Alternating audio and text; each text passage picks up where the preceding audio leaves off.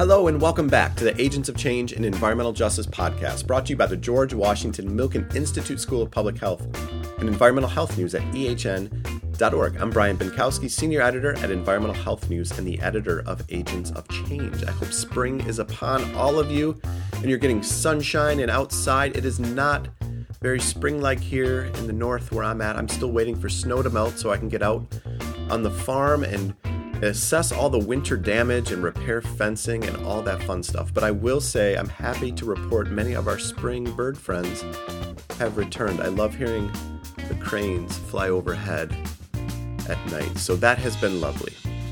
I hope you've all had a chance to check out, share, and promote our open application. That's right, we are looking for our next round of Agents of Change Fellows, and time is ticking on that.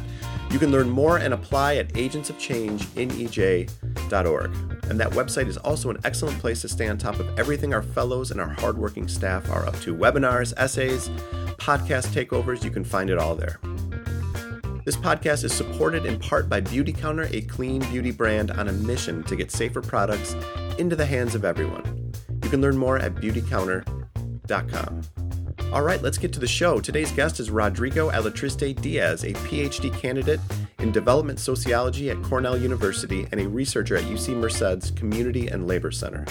Rodrigo talks about his winding path to higher education, environmental justice and labor rights in California's San Joaquin Valley, and what today's activists and advocates can learn from movements decades ago. Enjoy.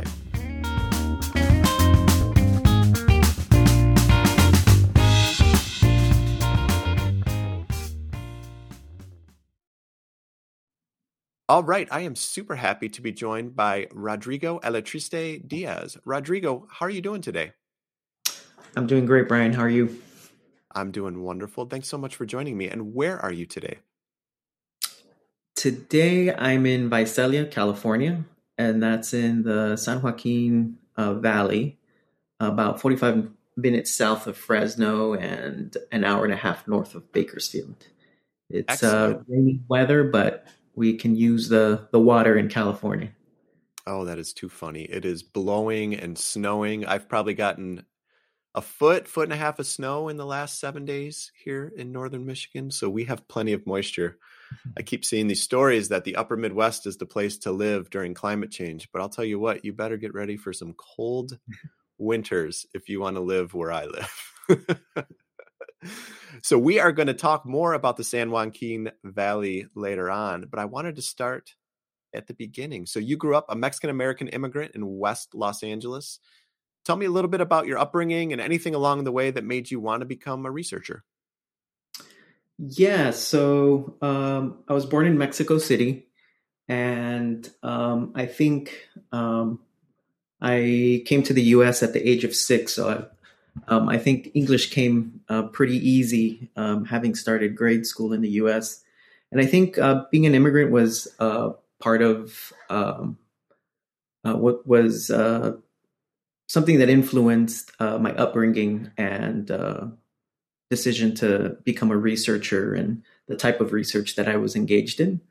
So as a kid, I moved a lot, and I lived in Norwalk, California, which is south of the southern part of LA, Tucson, Riverside, and then back to LA. And I think, that kind of exposed me to different neighborhoods, different types of social context. And I think it made it easy to also choose to go to school away from LA.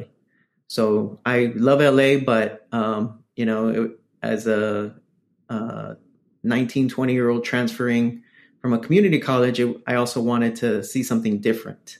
And so that type of upbringing, I think really, kind of made it accessible and okay to move to Santa Cruz as an undergrad and then to New York. And I think it also, in terms of exposures to different communities, I primarily grew up in West LA, and West LA is a pretty diverse place in Los Angeles. I wouldn't say it's as diverse as places like Queens. Usually the U.S. Census puts out the most diverse block in the United States, and it typically tends to be in Queens. And And so West Los Angeles kind of provided that growing up, and it allowed me to interact and learn about different cultural backgrounds. And I think one of the defining moments for becoming a sociologist was taking a community-based research class at UCLA, and we were reading this book about immigrant Los Angeles, and it described this neighborhood on Sawtelle that was an area where Japanese immigrants primarily owned nurseries. And so I remember in high school walking down the street and seeing the Buddhist temple and seeing I think there's one nursery left if it hasn't survived a lot of the transformations in West LA. But being able to understand spatial arrangements and the racial and ethnic spatial arrangements was something important for me to kind of understand the social world. And so in a way, sociology provided a lens for me to be able to do that. So I want to talk more about your work, but on your way there, so your PhD trajectory had some twists and turns. You didn't go straight through college and go straight to the PhD, and like some folks do. Perhaps erroneously, because I think getting out in the world is probably a good thing for most folks. But tell me about your path a little bit, and perhaps how some of your outside of academia experience helped you decide what you wanted to pursue professionally. Yeah. So I wasn't the best student in high school. So the community college system provides a second chance to students. And I think it's an important pipeline for underrepresented students. And it certainly was for me. And I had a great time. I went to Santa Monica Community College, and they've done a really good job of creating programs that direct students to UCLA and local or California-based four-year universities. And it provided this space to just kind of figure out what I wanted to do and to learn. So I took every sociology class possible. I took a series of art classes, watercolor, figure drawing. And the amazing thing was that back then, the cost per unit was $11. So I was able to work part-time and pay for my entire schooling with the first 2 years, which is probably very difficult to do today. And in that context, so I also did cartooning for the school newspaper. So it was, I was having a blast. It was a variety of things. And in that mix, I was also involved with student organizations. And I think, that was kind of a critical point in becoming civically engaged. One of the challenges of being at SMC and being undocumented was that at the time, undocumented students would get categorized as international students.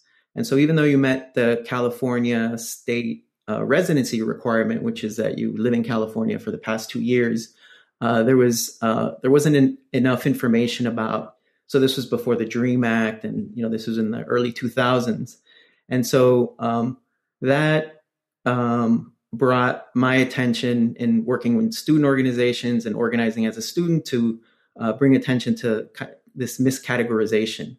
And this work also continued at UC Santa Cruz, and it included to work with the administration to, essentially to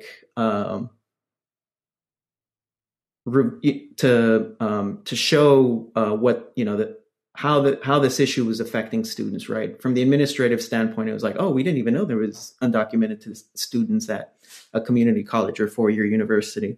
And I think that was really critical in terms of my commitment to immigrant rights work and also research.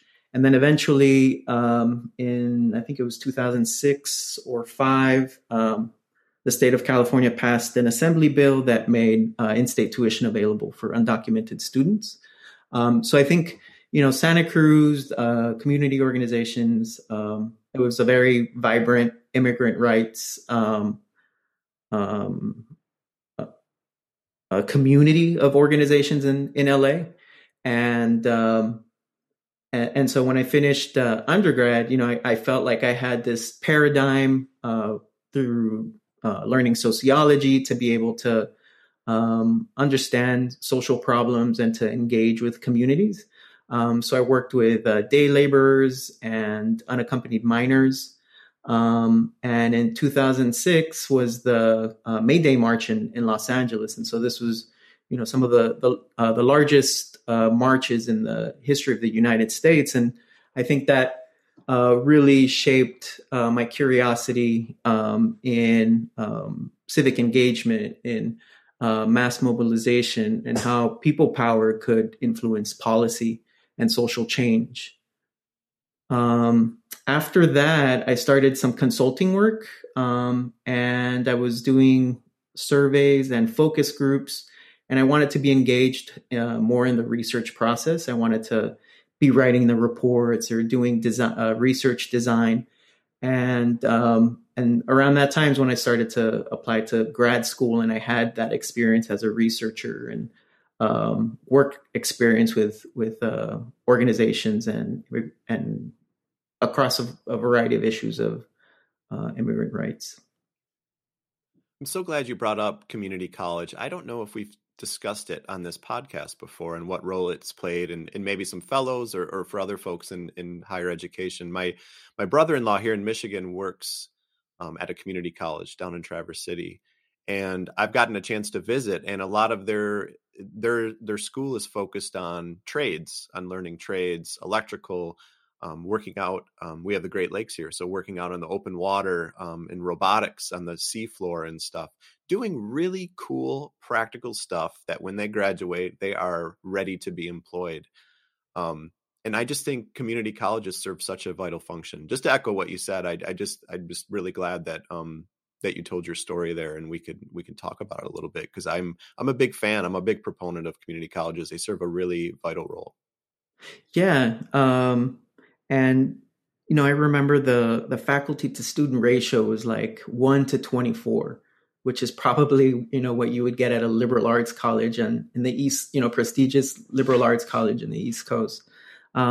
So I think, it is a critical pipeline, and, for a lot of folks, it's a second chance.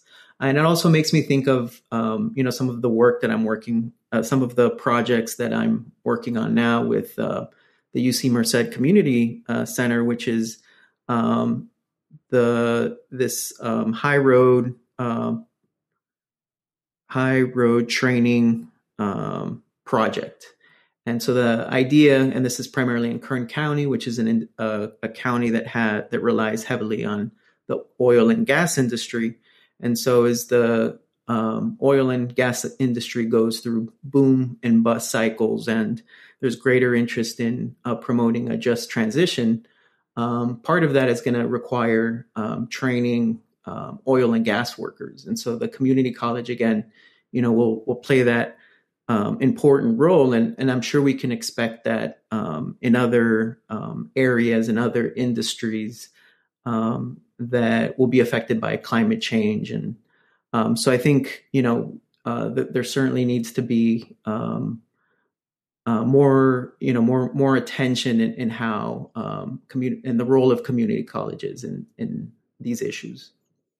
And as you mentioned, just the space to think about what you might want to do. I went to a large Michigan State University here, right out of college or right out of high school, went there, picked a major, went through it. Wasn't a major that I would ever pick. It was marketing. And anybody who knows me, marketing is maybe the last. Business school in general is the last thing that I would choose. But some of us just aren't ready to choose our careers at 18 years old. So I think that space to explore is really important too, which I have to ask you, do you still cartoon at all? And were you drawing, or were you writing the text? No, so I would get, the story, a description of the story, and the request was, how can we visualize this? And there was that, I have I have one of the drawings, and I remember there was a debate about utility um, utility reform in California. Um, and I remember, drawing the governor playing kind of like whack-a-mole with like holes in this drawing of California with holes and electrical lines, trying to, this idea of like putting out fires through policy. So no, I don't get to draw as often, but I think that the closest thing to drawing that I do now is I do some art GIS work, and so it does provide like that ability, so you bring in data, you try to illustrate relationships, and there is kind of like this artistic element of like the software does a lot of it in terms of like contrast and stuff. But also you have flexibility in how you want to visualize it. So I think that's the most creative, artistic part of the type of work that I do today that I could consider art. Excellent. Yeah, totally. So you mentioned earlier this moment, this light bulb moment when you thought sociology was maybe something that you wanted to pursue. So maybe it's that, but I was wondering if you have a defining moment or event that shaped your identity.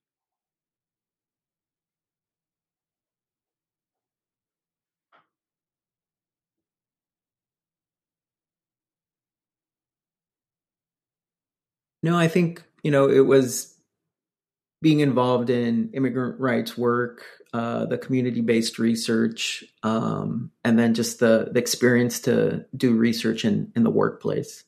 Um, Yeah, and that leads me nicely into what you're doing now. So you're working at the Labor and Community Center at UC Merced, focused on environmental justice and labor movements in the San Joaquin Valley. So first, fill us in a little bit about the San Joaquin Valley, because I'm guessing the romaine lettuce in my fridge might say it's from that region. If I'm right, I believe it's a huge ag region. So tell us a little bit about why it's important, why you're in this place studying these things, what makes it unique, and then tell us a bit about what your research is focused on. Sure. Yeah, I remember being in New York, and so salads and lettuce, the Dole salad bags that you see at the supermarket tends to be produced in the Salinas Valley. So that's a valley in the Central Coast. So the San Joaquin Valley is 8 counties, and there's a variety of produce, but it gets exported to across the U.S. and internationally. In Tulare County, it's about a $7 billion industry, and so it's an important industry for the valley. And the valley is also changing pretty rapidly. Fresno and Bakersfield are two of the fastest growing cities in California. They're in the top 10. And there's a general pattern of in-state migration from coastal areas inland, primarily families and middle to professionals and middle income families. And so, it's kind of like this process of getting priced out of the Bay and LA. And in a lot of ways that provides a lot of opportunity in terms of diversifying industries, especially amongst folks that are now working remotely, and then investment by the city and the state. One of the challenges is to ensure that as with this growth and development, that there's an equity lens that also takes into consideration some of the historical communities that have existed in the valley. And so some of the challenges, there's a couple of social indicators on poverty and education. There's also a lot of pollution burden that's primarily driven by industry and also emissions. So we're an important corridor between the north Northern California and Southern California. So we have a lot of emissions from diesel trucks. Being a rural county and being a primarily rural area in California, there's also a need to increase public transportation. And so folks here commute, in cars in long distances because it's so rural. So there's definitely a need for that. And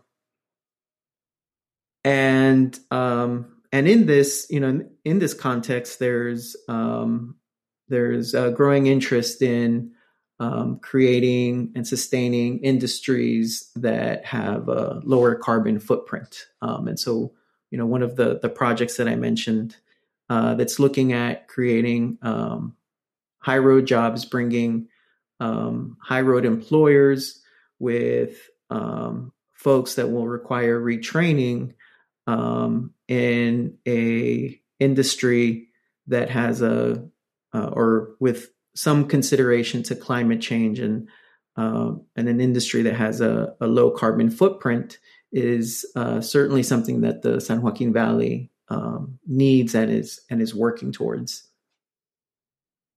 So you're looking back at some of the historical roots of political and civic engagement in the Valley there. So tell us, what do the early days of political and social activism in the Valley look like? And what were some of the barriers in the region when it comes to health equity and social justice? Yeah, so some of this research started, I was doing field research and I started to interview some of the environmental justice leaders in the San Joaquin Valley. And one of the common denominators was participation in the farm worker movement. So the farm worker movement started in the 60s. There's at least in terms of like the origins of the United Farm Worker Union, but there's a couple of there's a longer history that of attempts to unionize, of organizing at labor camps that historians have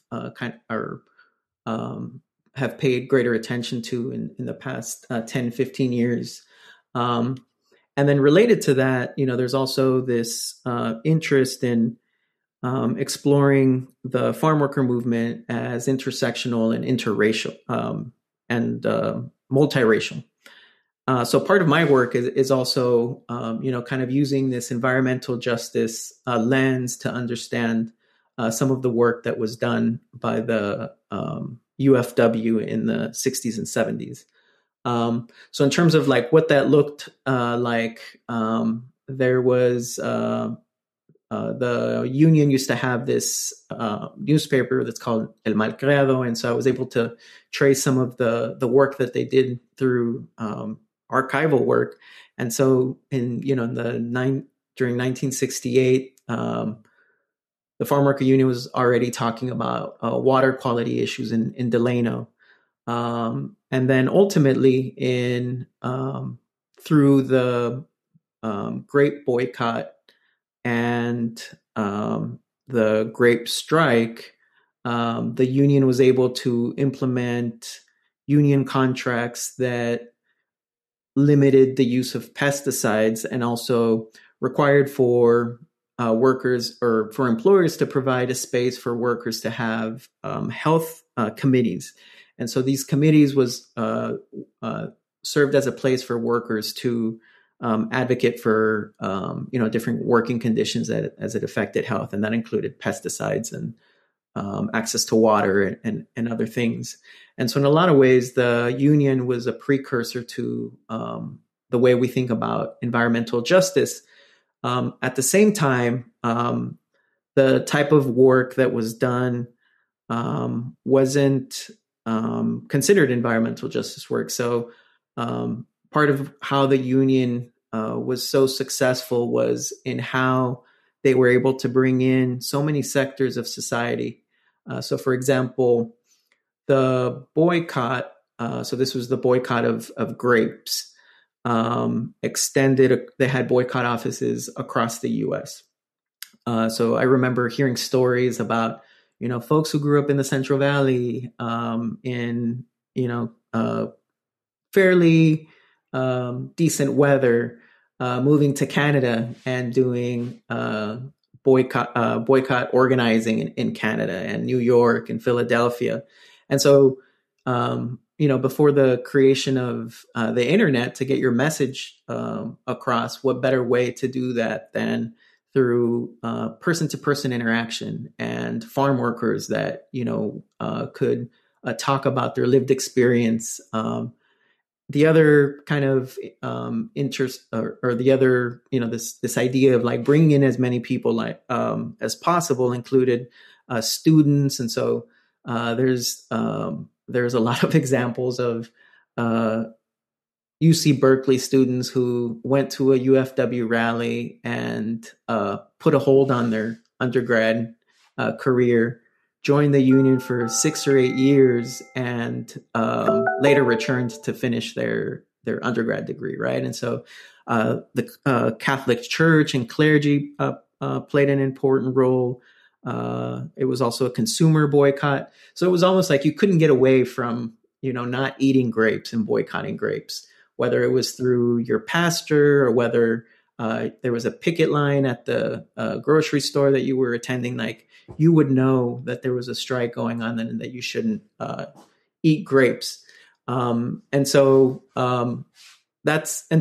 was the earlier part of the movement and how it incorporated environmental justice and health into their work. I guess the other comment that I would make is that it was also a very transformative era, right? And so I think people's commitment was shaped by that historical context, but there was also a lot of strategy that the union used. So, for example, folks who late, I think it was like after the 1970s, the headquarters of the UFW shifted from Delano to La Paz. And this was an area where organizers would work and live. And so the union provided, a place to live and work. And so it was almost like this, it was like a Google campus, if you could say, of organizers. And so that meant that you had that people carried on extraordinary amounts of work through their commitment, but that there was this infrastructure that was there that lended itself to that. There was also a strong influence from the industrial area foundation model of organizing, and that influenced strategy and messaging, in the sense that this perspective looks at community associations as a multi-issue, and that as issues that are important to community come along, that communities have sustained engagement to address them, right? And so it's not, it doesn't follow some of the organizational models that we think of today in terms of, an environmental justice organization or a union or an immigrant rights organization. There was this interest and focus in kind of doing it all. And in that context, one of the interviews that I conducted with Cynthia Bell in Bakersfield, she told me this story about starting a radio station. So getting a directive from one of the leaders, Cesar Chavez, requesting that the union wanted to have and create a radio station. Having no background in radio station, the union purchased a local radio antenna, and she learned how to, run the switchboards, figure out law in terms of like what frequencies could be used. And so that was kind of an example of kind of like the extraordinary commitment that folks had, and how it was fostered by the union, and just what was what folks were capable back then.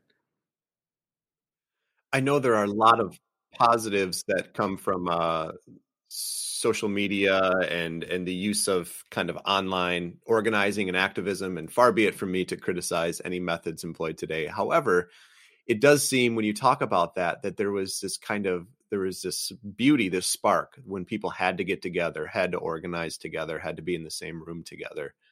And I'm wondering a lot of these issues, especially for farm workers, persist today. I know pesticide exposure is one that comes to mind that I know we've covered a lot. So what could or should modern food, environmental, climate, justice movements learn from some of this early organizing in the Valley? And conversely, where did some of these movements fall short? What can we take from what you've seen in those early days of organizing? Yeah, I think the framing was really important. So, thinking about movements is intersectional. So some of the framing that the union used was about bringing dignity to workers. That's kind of, you can't find someone that'll say like, no, you don't deserve dignity. And so they were very strategic in that. And again, in like bringing in bringing in clergy and different stake. I think today we would call them like stakeholders. I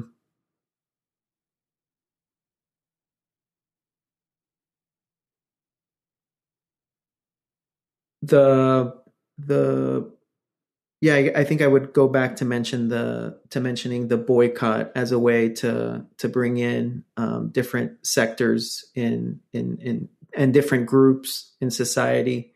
And then in terms of things that needed to change, there was their history is always in retrospect is always kind of easier to analyze and criticize, but there was certainly an issue in terms of diversifying in leadership, in terms of women. There was an important role that the Filipino farm workers played early on, and that could have been sustained. And then there's also this issue of sustaining a union model that would be in place today. And that's a pretty big academic debate, and why the farm worker movement wasn't able to transition into a full-fledged union, and union decline today in general, but also the difficulty in organizing farm workers. I'm fascinated by this intersectional approach, thinking about some of the modern climate and environmental movements today and how intrinsically tied it is to labor unions. You mentioned earlier oil and gas workers who may need new training.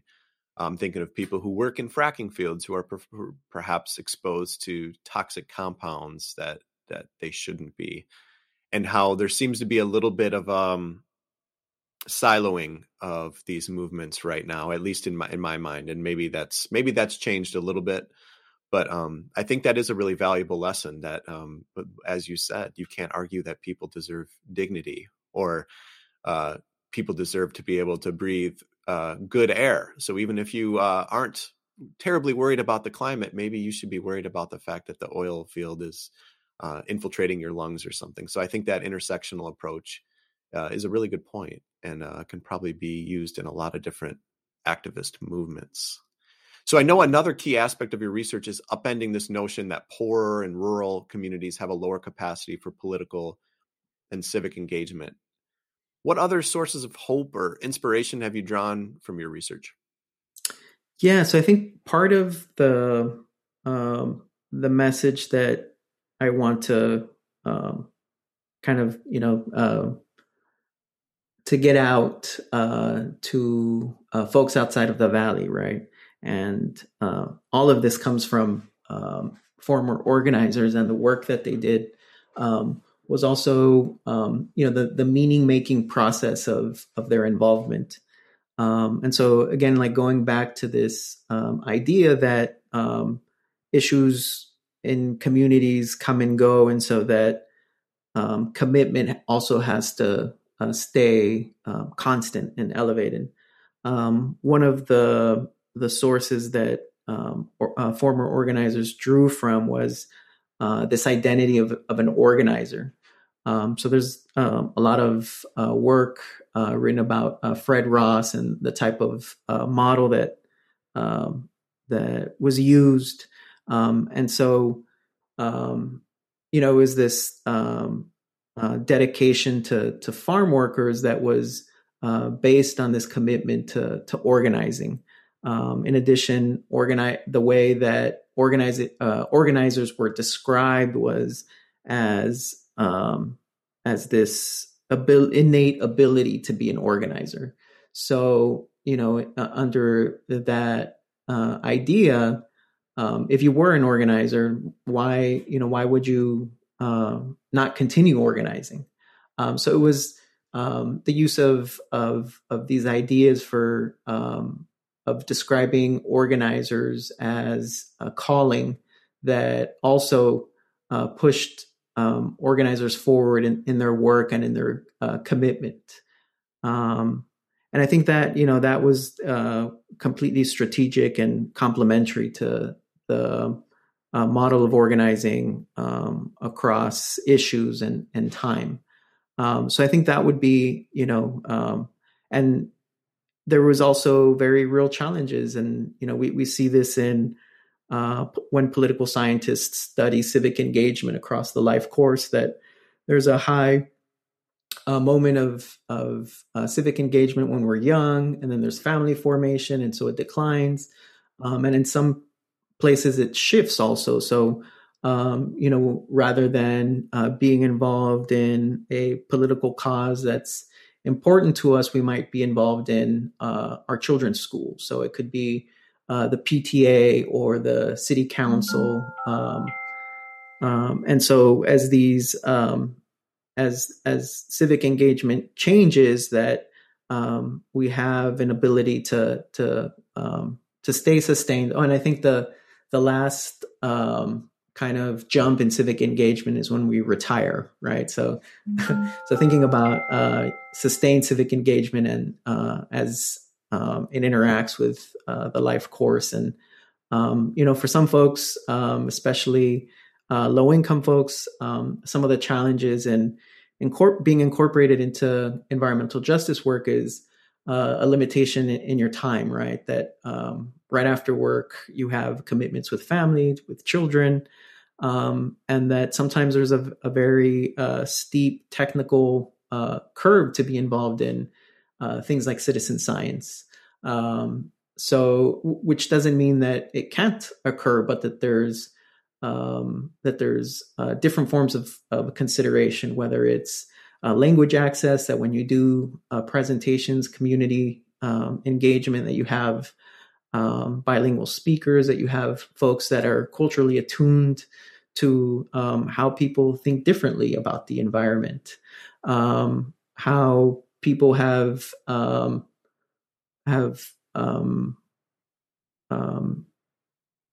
practiced environmental conservation in different ways that are informed by their lived experience, or what country they're from, and the context in that country.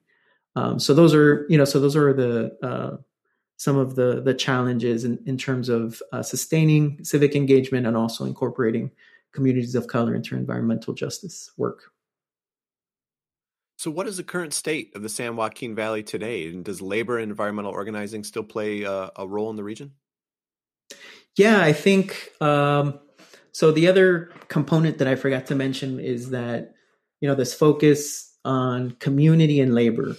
So at the community level, there's a lot of, and this is it's always interesting because there's a model that works, that might work, people who study labor will find differences in the labor union model versus Chicago or other areas. And so there's always, these models of social change that can be adapted in different contexts. And so right now, for example, there's a lot of work around the planning process in the Central Valley.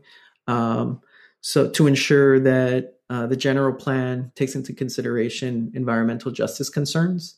And so in places like Fresno, that means that there's zoning that's more that's denser, that there's investment in communities that are burdened by the environment, and there's a couple of different measurements that are used for that. And related to that, transportation, and the creation of parks in historically underserved communities. So that's kind of like the community model, right? Of like, let's focus on where we the environmental justice phrase of where we live, work, and play. In terms of labor, I think there's less. There's a smaller union density in the valley than in places like LA and San Francisco, but there's still a large the public sector employment is still large, and so there's still a lot of existing unions. There's also the health industry that's growing in the valley, and so that's a important opportunity to ensure that there are good jobs and that there's union representation. I think we also have we're a red county in terms of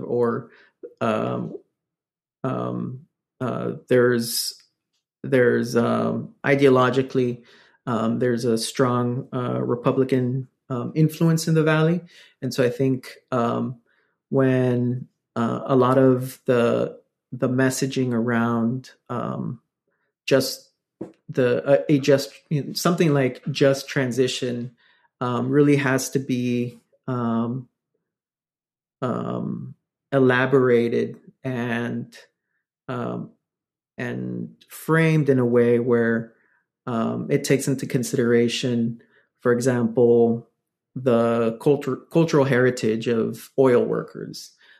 So that there's a greater acceptance that this isn't government shutting down oil, and some of the resources that will be made available to displaced workers, and what that looks like.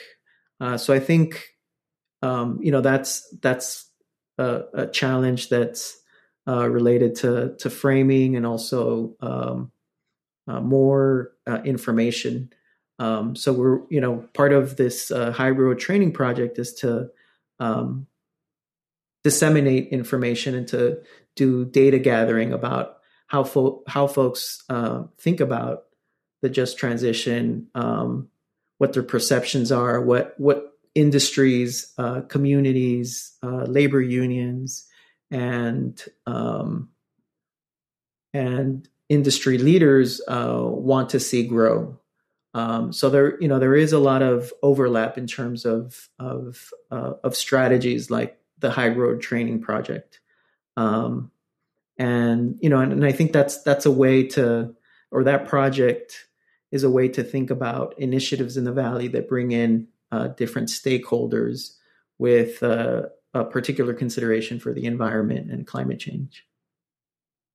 Excellent. Well, Rodrigo, I learned so much today about a part of the world that I've never visited, but obviously touches my life and so many people's lives around the country. So thank you so much. And I have one more question, and that is, what is the last book that you read for fun? So I haven't finished the book because it's pretty significant. It's about 510 pages, and it's titled The Dreamt Land, Chasing Water and Dust Across California. And it's by Mark Arax, and he's an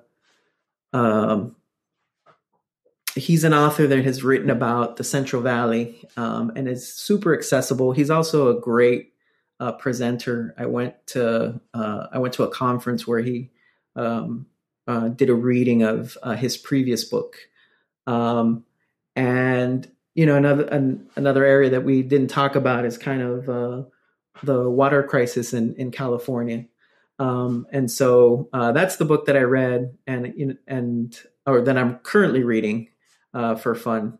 And if folks haven't read anything by Mark Arax, I would recommend him highly. I have to laugh sometimes at what some of you fellows consider fun reading. Just a little light drought, little drought reading. No, but he's completely accessible. Like, he wrote this book about, I'm trying to remember. It's this family in the valley that's, one of the agriculture juggernauts here in the valley. And I can't remember the name of the this historical figure, but it was like reading a telenovela or a drama, and so he has like a very accessible way to write that makes it really intriguing. So it's like reading a story. That I try not to keep it as technical and boring. My partner does a good job of reminding me about that. So, no, that is you're right. I mean, that is a real skill. People that can write books about science and the environment or politics, whatever, and draw out the stories, the human elements, the narratives. So, I'll definitely check that out. And Rodrigo, thank you so much for your time today. Thank you, Brian. It's been a pleasure. Have a great one.